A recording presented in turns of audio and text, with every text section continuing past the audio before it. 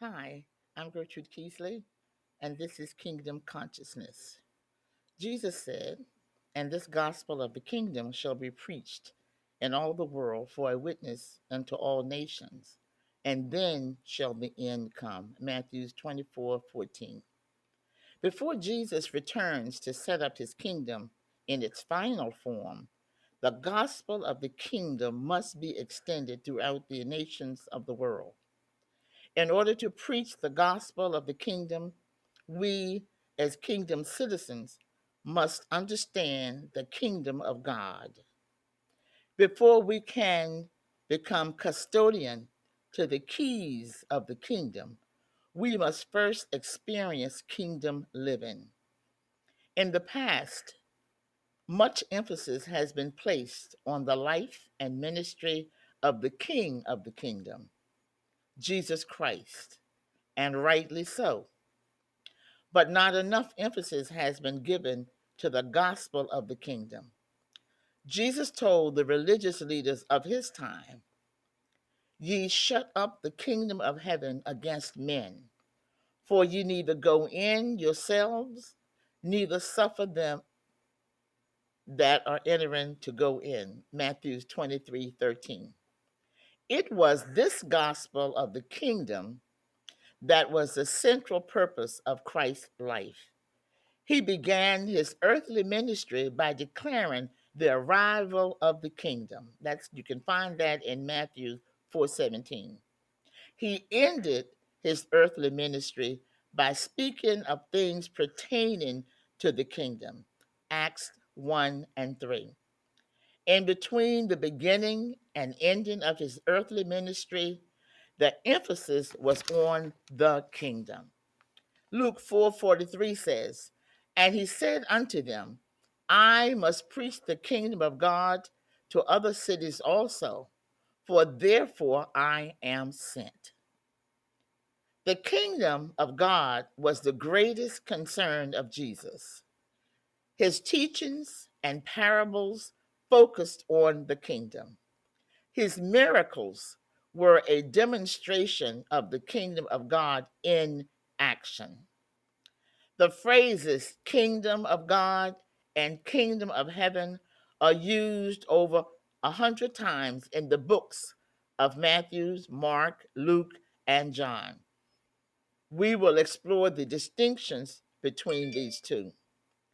We are told to seek first the kingdom, to pray for it, and to preach it. We are told how to enter the kingdom and taught that residency in it requires a new lifestyle. God is equipping his citizens to become kingdom minded so that we can understand the business of the kingdom. We are sons and daughters of the king.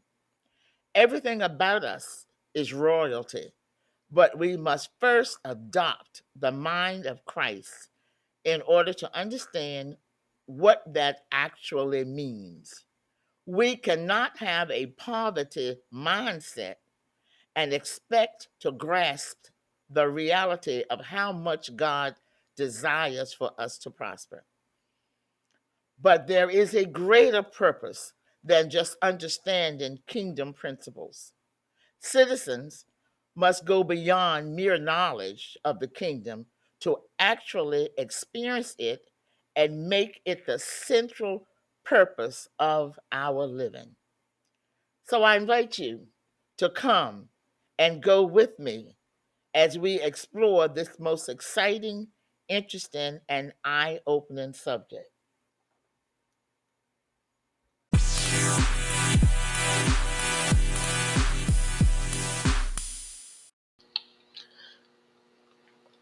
God bless you and good afternoon. Today I want to speak to you about being eternity conscious. Eternity conscious. Many people believe that you can enter and belong to the kingdom of God by just joining the church. They equate the process to that of joining the club. This is one of the reasons why many unbelievers see the church as a club for religious people with similar interests. The church, however, is not a club, but the body of Christ, a family of believers. No one has ever become a member of the body by filling a membership card, paying tithes, giving offering, and participating in church programs and activities. The church is the body of Christ, and there's only one way to become part of the family of God. You must be born into the family of God. This is the only way to enter and belong to the kingdom of God. The kingdom of God is a place where Christ reigns and rules, a place where his presence is evident. To belong to the kingdom of God is to submit your life to the rule and reign of Christ, and this demands obedience to the will of God.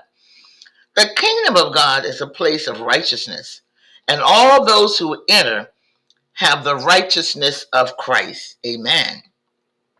It's a place where we are no longer dominated by a consciousness of sin, but by a consciousness of righteousness or eternity conscious. The kingdom of God is a place of God's blessings, protection, and provision. How can one be in the presence of the eternal, all sufficient one where everything is in abundance and lack? How can one be in the presence of eternal life and perfect health and be sick? Or in the presence of everlasting peace and joy and be sad and depressed? God created man, a perfect being, in his own image and likeness. He created the earth for man to have dominion over and rule over as he did in heaven. What separated man from God was that he was a created being and could not exercise his dominion without God. To be able to exercise his power of choice, he was forbidden to eat the fruit of only one tree in the garden. He disobeyed and lost all that the presence of God had made available to him. In his fallen condition, man could no longer fulfill God's divine purpose. But God didn't leave man in this condition and went to great lengths to restore all things to their intended purpose. God wants man to enjoy his presence and a life of abundance. He wants all men to fulfill his divine will concerning their lives. And through Christ, he has opened the doors of the kingdom of God to all believers. Amen. A price had to be paid for man's redemption, and the righteous judgment of God demanded the death penalty for sin. It demanded the shedding of blood. Jesus Christ, by his death, paid the penalty, amen, for man's redemption. And the righteous judgment of God demanded the death penalty for sin. Amen. Did you get that? Did you get that? It demanded, amen. It demanded the penalty for sin. So, it demanded the shedding of blood. Amen. Jesus Christ, by his death, paid the penalty for the sin of the whole world. Listen, past, present, and future. And opened the doors of the kingdom of God to all those who would believe in him. Jesus Christ not only paid the penalty for sin, but he bore our judgment that we can be justified and become the righteousness of God. Praise the Lord. The death of Christ was the only way to lead us out of slavery to sin and into the glory of reigning with him. It was necessary because of God's holiness and man's sinfulness. It was necessary. It points to the seriousness of the sinful human condition that could only be remedied through the death of Christ. The wages of sin is death. And so no sin or sinner could come into the presence of a holy God. This was the reason why in the Old Testament, sacrifices were continually being offered to cover sin and to gain access to the presence of God. The access to God's presence was not because of their righteous acts, but because of their sacrifices. Job, remember Job? He offered sacrifices on his own behalf and on behalf of his family and was reckoned as righteous in the eyes of God. As a result, God protected him, blessed him, and met all his needs.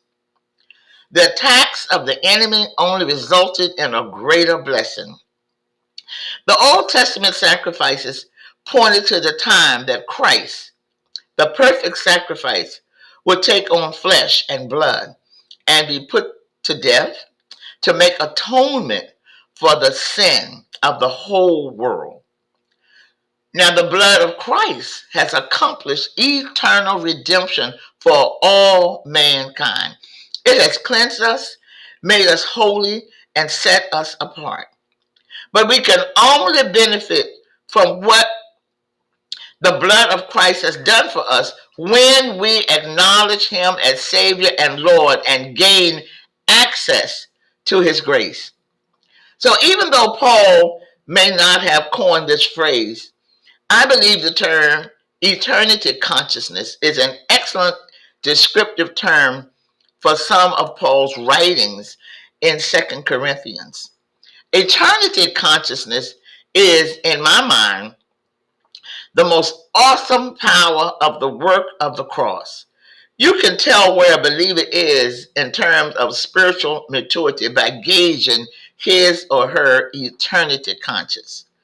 For instance, the more you are conscious of your place in eternity, of your heavenly citizenship, the less you are bothered by getting older. Every day you're getting older on earth, listen, you are getting younger toward eternity. Hallelujah.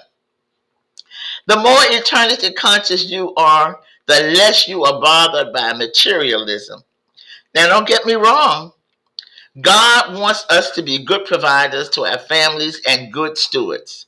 But the more eternity conscious you are, the less you will compare yourself to others in terms of salary, possessions, in terms of the status in this world.